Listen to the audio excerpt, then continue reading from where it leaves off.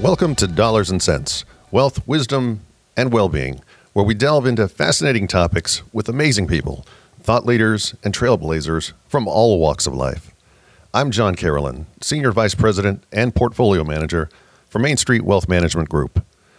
With me today is Mark Lopez, Senior Vice President, Certified Financial Planner, and Olympic silver medalist. Great to have you here as always, Mark. Thanks, John. Well, today we're very excited to welcome Steve Clark. Mr. Clark is Chairman of Systems International, Inc., and a pioneer in environmental technology. Steve, it's great to have you here to share your insights with us today. Thank you. It's nice to be here. Well, Steve, we like to start off our podcast with a little fun bit of trivia relating to the theme of this episode. Are you ready? I'm ready. All right. True or false? The first environmental laws were enacted in the 20th century. That's not true. Steve, you are the man. You are correct, sir. You are correct. In fact, environmental laws have been around for a while.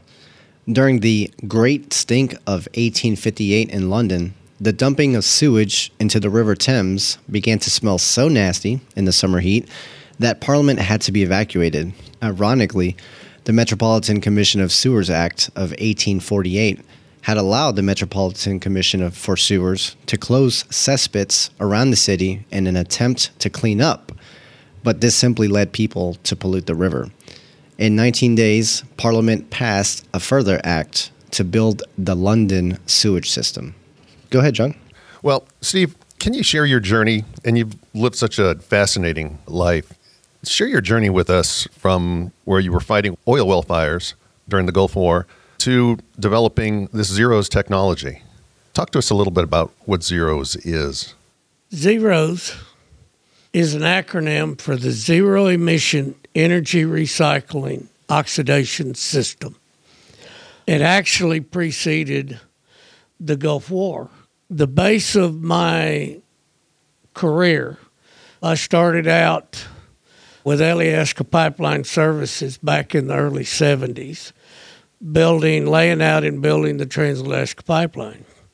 While there, they were drilling oil wells on the North Slope and had an average of 5 downhole failures per well they drilled, which was unacceptable. And some of the most stringent environmental rules were put in place when they approved the Prudhoe Bay oil find and the building of the Trans-Alaska Pipeline. As part of what I did was develop a set of practices and principles that took them from 5 failures per well to 1 failure in 5 wells. Being there firsthand, I got tasked with the cleanup of the environmental disaster that was created after the failures, and I ended up making that a career. Wow. That's incredible. And tell us a little bit about, because I remember when I first started at UBS, and it was at the beginning of the Iraq War. I'm familiar with a company called Boots and Coots, who I believe their job was to help put out oil well fires that they had set off in the Middle East. Tell me a little bit about how you were involved with that. Okay, well, Boots Matthews and Coots Hansen were employees of Red-Adair. And thanks to John Wayne, everybody knew Red-Adair. He was what was known as the first hellfighter. As Red aged and let it be known that he was going to retire, Boots and Coots spun off, and utilizing their nicknames in the field, they formed Boots and Coots Wild Well Services. I had formed a company called Oil Well Control Services about 8 years before they broke away from Red. So I was one of the accepted hellfighters, and today the only surviving original of the hellfighters. So wow. I've made a life's work out of responding to crisis of all types, but my expertise was in the containment, the control, and the interdiction of oil well blowouts and fires. Wow, that's amazing. Wow, Steve, thank you for sharing that knowledge. That's pretty cool. I didn't know about any of that until you just mentioned it, so that's good history right there. On another note, we know from our meetings in the past that you have a love for hunting and farming. How has that influenced your work in environmental technology? Well, I was raised on a farm.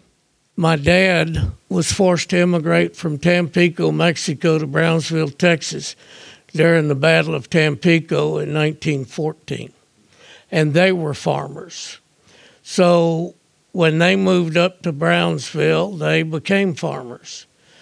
I grew up, and it doesn't take much experience in the farming that you better learn that Mother Nature has got its own agenda. And if you can't interface with it, you will not be successful.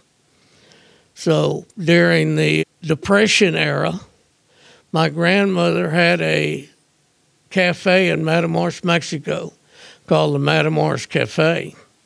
And my father at that time was the market hunter that got the wild game for the menu. And so he was an accomplished hunter. And as a kid out of diapers, I followed him everywhere and just acquired the passion for that meat, which is protein, comes best from wild game as opposed from store-bought where they inject it with antibiotics and steroids and all other things. So our primary table fare was wild game that we collected through the year. Okay. That's very interesting. And just to follow up, how did that influence your work in environmental technology? To me, it's all about the environment. I live and walk on grounds that has been dramatically contaminated by industry, when techniques and capabilities are there that it doesn't cost any more to do it cleanly than it does to just throw the waste away. Okay. It's interesting that just in a few years, it seems like it has become a much bigger topic, and now they throw around the terminology ESG. And it seems to me that decades before, you were already thinking about that, and before it became a popular thing. Tell me a little bit about, going back to your zeros technology, there must have been many challenges involved in developing that. Tell me a little bit about maybe some significant challenges that you had and how you overcame them, and kind of what you see the zeros technology going forward.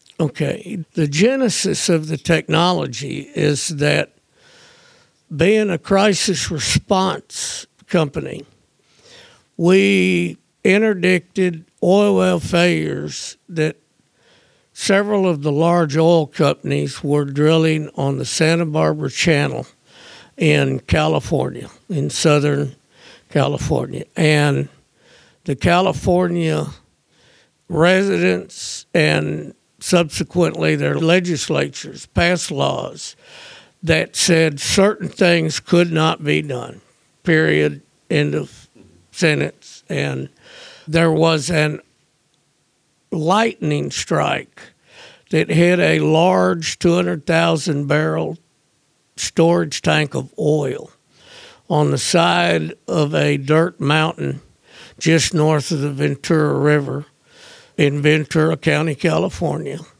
And this oil started running downhill. And I happened to be there working an oil well blowout for that oil company when they called me in the middle of the night and told me what they had, and we had to interdict the flow of oil and subsequently clean it up. The topography of the area was these steep, very loose, sandy hills that came right down to the beach there on Santa Barbara Channel, adjacent to Pacific Coast Highway 1.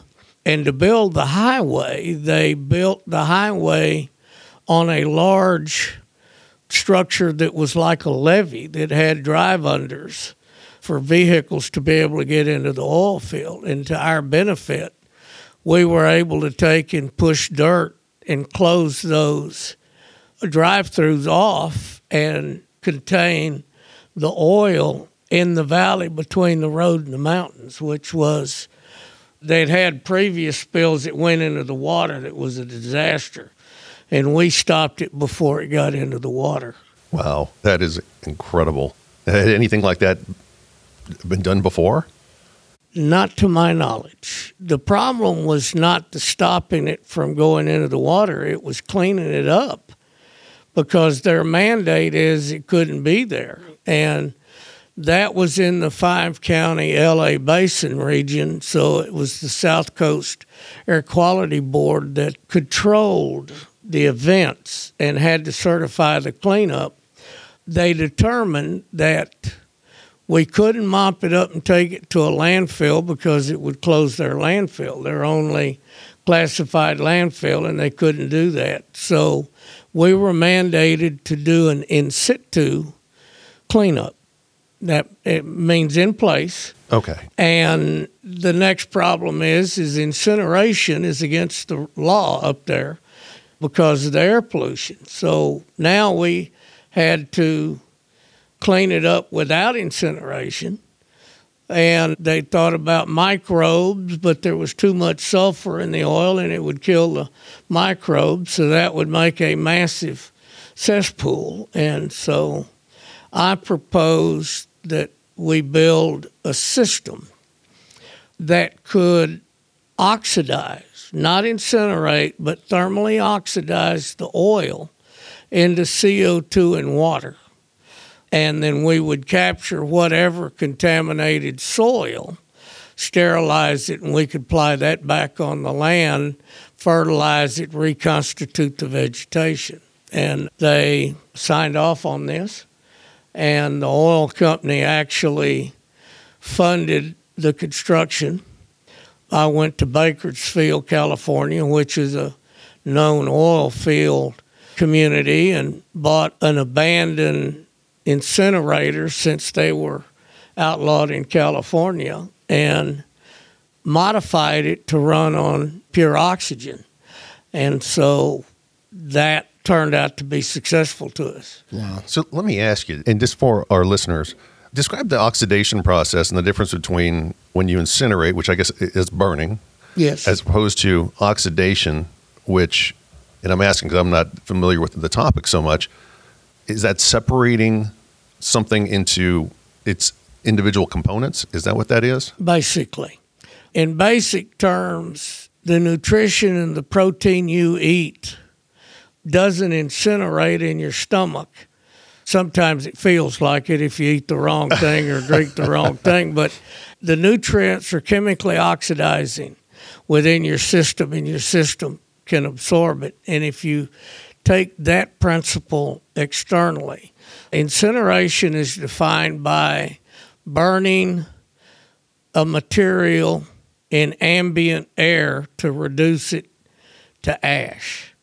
Okay, and because there's almost 80% nitrogen in ambient air to keep the 20% oxygen from self-combusting organic material, the inverse result is that 20% of what you incinerate is left over as ash, which is typically toxic because of the isomers of dioxin that are formed within the burning process. Plus everything that you've incinerated, you've multiplied by 800% and blown it up a smokestack, where the stuff that gets away from you disperses around and you get those isomers of dioxin floating back to the soil, the CO2, the acid rain, all of that. And that's why incineration is bad. Wow. Tell me a little bit about, or go into the oxidation process and how that sounds to me way better. The oxidation process only affects the organic material. The inert and inorganic material get a free ride, but because they see such high temperatures, they get sterilized. But if you mix basically 1 pound of methane, which is an organic material, with 2 pounds of oxygen, you'll get 2 pounds of CO2 in 1 pound of water.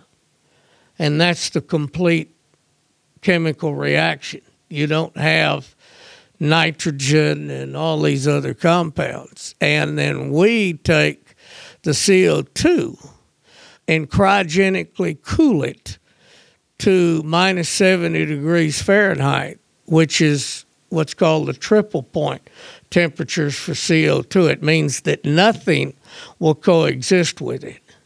It will be a liquid. We can capture it as a gas, or we can make it into a solid without any added this 8 times the nitrogen that's within the system. So our systems can be 10 times smaller than an incinerator with an efficiency of about 400% higher efficiency and no emissions. Wow. And you're saying that this technology is available. It's available now. We put it in place. We did our first commercial job in California in 1995. Wow. And we had so much success with the Santa Barbara Channel that the government, through the BRACs, the Base Realignment and Closure Commission, contracted us to clean up the military bases in the San Francisco Bay Area and the LA Basin that they were turning over, closing down and turning over to the communities for commercialization. And so we actually cleaned up and turned over about a dozen bases during that, military bases during that time. Wow, that's fascinating. Steve, you've already blown my mind several times already in this podcast. I mean, I'm learning things that I didn't even know existed. But in every field, there are misconceptions. In environmental technology, what misconceptions do you encounter, and how does the Zeros technology address these? Well, most people have a misconception of how you can destroy material, particularly waste, organic material that's contaminated with a regulated compound. When you were in first grade, your teacher probably told you that matter cannot be created or destroyed, which means that everything around us is matter and you can't create it or destroy it. Of course, by the time we got to second grade, and some people like me, when I got to the first recess, I forgot that. Well, when we got further in life and we had a need to pull that up out of the database, that came back to mind. And what I found was that in the burning, and everybody refers to burning, 99.9% of the people think incineration. Very few people think oxidation. Well, oxidation works because you have a temperature that will make the molecules go stoichiometric, which is a scientific term that they reach a temperature point that they will separate from each other and coexist independently. And at that point, we discovered through research, if you inject oxygen, you can adjust how those molecules reform.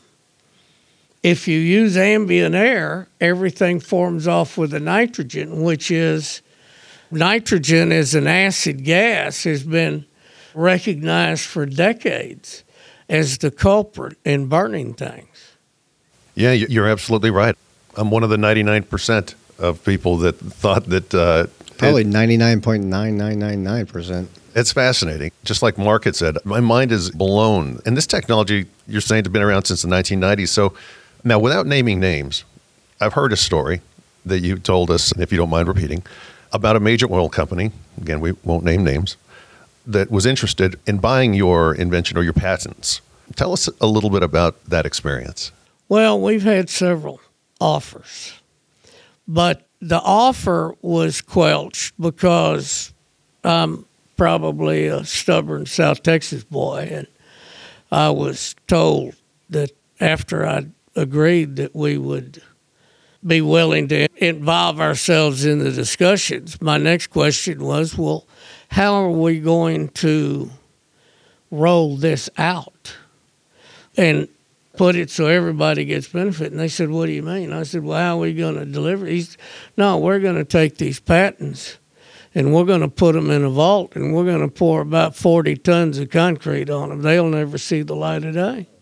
Wow. Said, how can you do that? Well, we go out, and their answer to me is they go out and borrow and issue literally billions of dollars of bond debt on technology that is now antiquated and actually against the rules.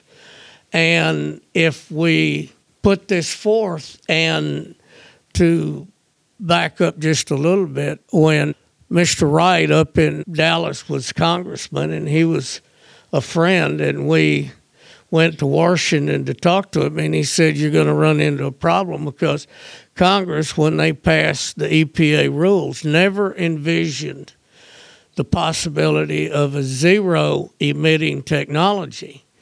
We considered only incineration. So we made the capture of the pollution in the nines in decimal points, never realizing that something would come along better. So they wrote best available demonstrated technology into the environmental laws. And if the big guys that build these plants that are based on incineration technology, the first time they put in a system that is zero emitting, that does what the others, those will be forced to be shut down. And it would bankrupt the big companies because they'd have debt to pay back. Wow. And no way to pay it back. So it would have stopped the gravy train. And so they wanted to shelve it. That's incredible. You could come to your own conclusion. Sure. But they clearly didn't want the competition. Wow. Unbelievable. Well, Steve, what future developments do you see in environmental technology? My patent attorney advised me 3 days ago that our next round of patents will be filed before the first of the year. People that follow the toxic realm, the latest problem is PFAS. PFAS, which is perfluoroalkyl, which is a molecule that was invented back between the 40s and the 60s by DuPont, and it's the ingredient that makes Teflon. And that molecule is virtually impossible to destroy, and it has now actually situated itself in everything, not just the dishes you cook with, the clothes you wear, the food you eat. It's also contaminated the water supply. And in January, the EPA is going to come out with a mandate that 4 parts per trillion is a threshold that the environmental people will have to reach. Now, normally we talk in parts per million, and this stuff is so hot they're talking not billions but trillions. Wow. And the thing is, to date, the zero system is the only demonstrated technology that will do 100% destruction removal efficiency on the PFAS molecule. And all of the modalities of the PFAS, whether it's in soil, sludge, air, or water, we can destroy the molecule. Man, we need this technology to go viral, this podcast go viral so everybody knows about it. And let me just add on that too. Question is, do you believe that there's finally enough momentum and attention in humanity and people wanting to clean up our home, Earth, and until we find another Earth, is there enough momentum now that this is going to finally start rolling? Is the snowball going to finally just roll down the hill and get bigger? I don't think so.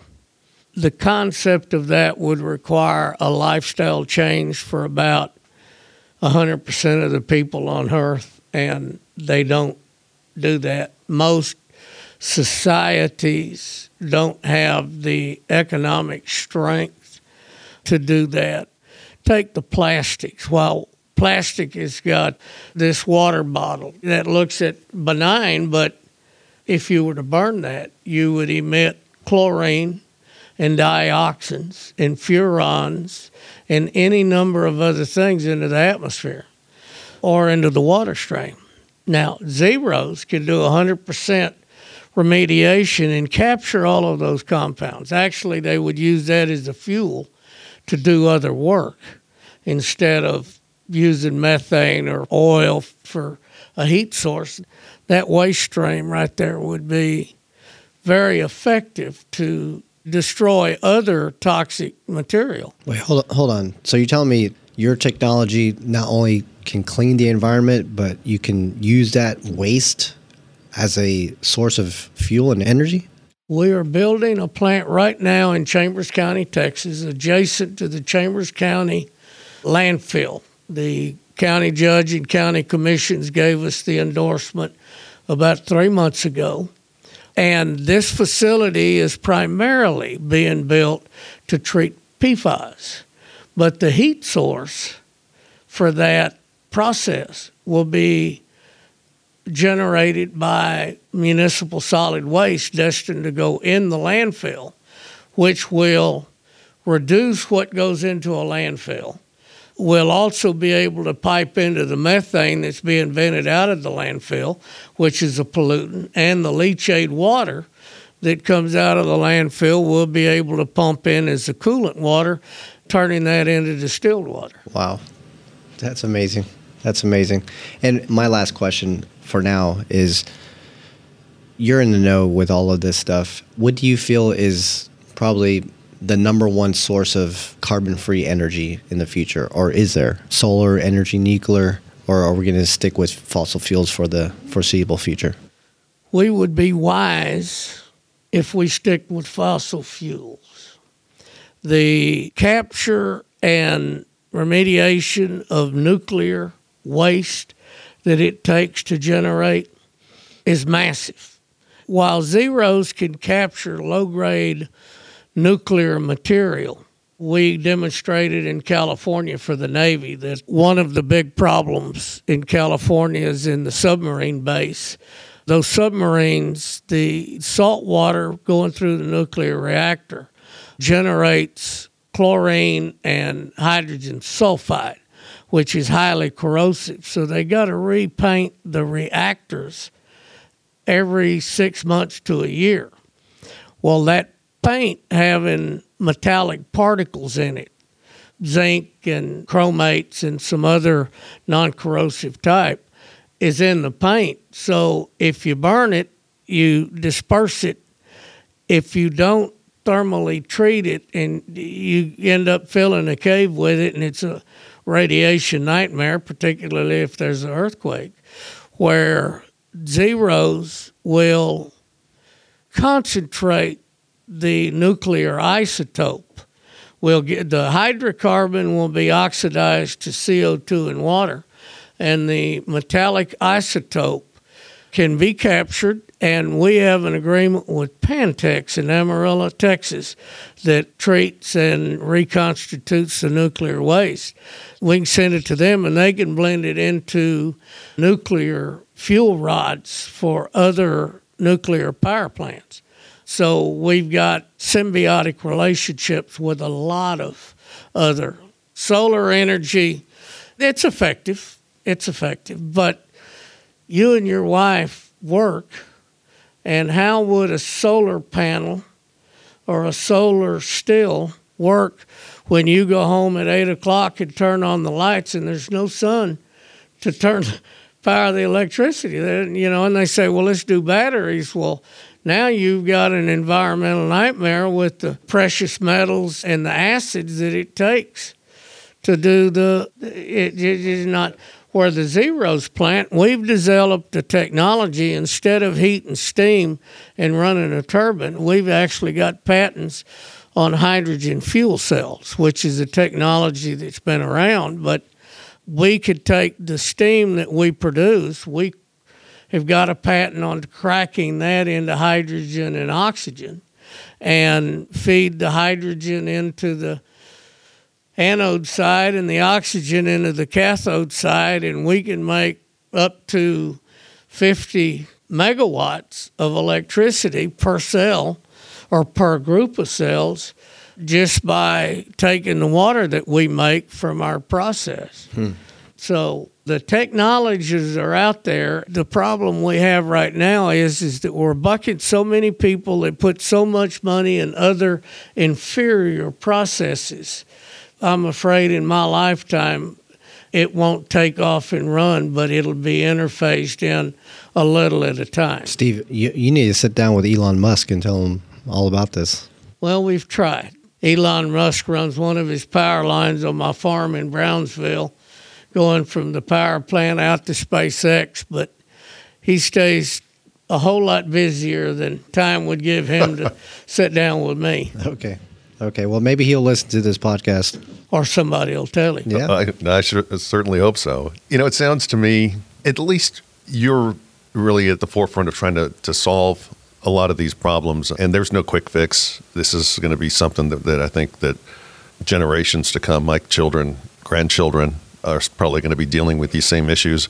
Here's a question for you. So for people that are inspired by your work and what you're doing, what advice would you give to an aspiring environmental innovator, the next generation of Steve Clarks? If you've got a dream, stay with it. If you can offer something, don't be embarrassed about putting it out there and developing it. One of the things today, and our company does crisis response, and I know for a fact that there was a flood come through the southwest part of Houston several years ago, and it flooded houses, and all that material was picked up by the responders and taken out and piled up in big piles, and it's still there. Zeros can use all of that, or the bulk of all of it is fuel, and recycle the rest of it, but it takes somebody with the interest in making that go away. Wow. Well, the new mayor of Houston needs to hear this podcast too. All right. Steve, so at the end of every podcast, we have a segment called Favorites. It's where you can share something with the listeners that you find to be really interesting. It could be anything. So before we wrap up, do you have any book, movie, or personal recommendation to share with our listeners? I'm not sure that I do. I read as much as I can from a number of topics. At this point in my life, I read heavily about developments in agriculture because the sustainability of our society will come out of the agricultural practices, and more people need to be involved in that. Well, can you give us one title then regarding agriculture? Just movie? What about a movie? I'm pressing you here, Steve. Yeah, this is a tough one. You caught me flat. You could talk about how about words of wisdom? How about words of wisdom? Well, words of wisdom would be the universities and the schools. I have found out the hard way are not the end all, be all of knowledge. I've been involved with Texas A&M for a number of years. I was fortunate enough that my business partner, William McKenzie, was the chairman of the board there for 28 years, and he interfaced me with the Texas Water Resources Institute and Dr. C. Allen Jones. And that relationship now is 23, almost 24 years strong. And working within academia where we can show new techniques and new processes that they may not have thought possible or viable is one of the better ways to do it. I don't focus in on any particular writing because I find what I know today creates flaws in so much of what the old generation has thought. Yeah. And I think that it's best that our new guys that are interested actually reach out and make a truth of their own as to what is good. Keep on innovating. You know, it wasn't that long ago, really, in human history that people thought that the world was flat and that the Earth was the center of the solar system. You got to keep on learning, keep on innovating. Yes. Well, Steve, thanks for joining us today on Dollars and Cents. Your insights and stories have been just fascinating. We want to thank everyone who's tuning in, and we'll be back for another engaging conversation soon. Steve, again, thank you so much. And until next time, this is Dollars and Cents, your beacon for wealth, wisdom, and well-being. This podcast is presented for informational purposes only and should not be relied upon as investment advice or the basis for making any investment decisions. It does not constitute an offer to sell or a solicitation of an offer to buy any specific product or service. UBS does not provide legal or tax advice, and we would recommend listeners to obtain appropriate independent professional advice. Some of the views and opinions expressed may not be those of UBS Group AG or its affiliates. UBS Financial Services Inc. offers investment advisory services in its capacity as an SEC-registered investment advisor and brokerage services in its capacity as an SEC-registered broker-dealer. These services are separate and distinct, differ in material ways, and are governed by different laws and separate arrangements. It is important that you understand the ways in which we conduct business and that you carefully read the agreements and disclosures that we provide about the products or services we offer. For more information, please review Client Relationship Summary provided at ubs.com/relationship summary. UBS Financial Services Inc. is a subsidiary of UBS Group AG and is a member of FINRA and SIPC.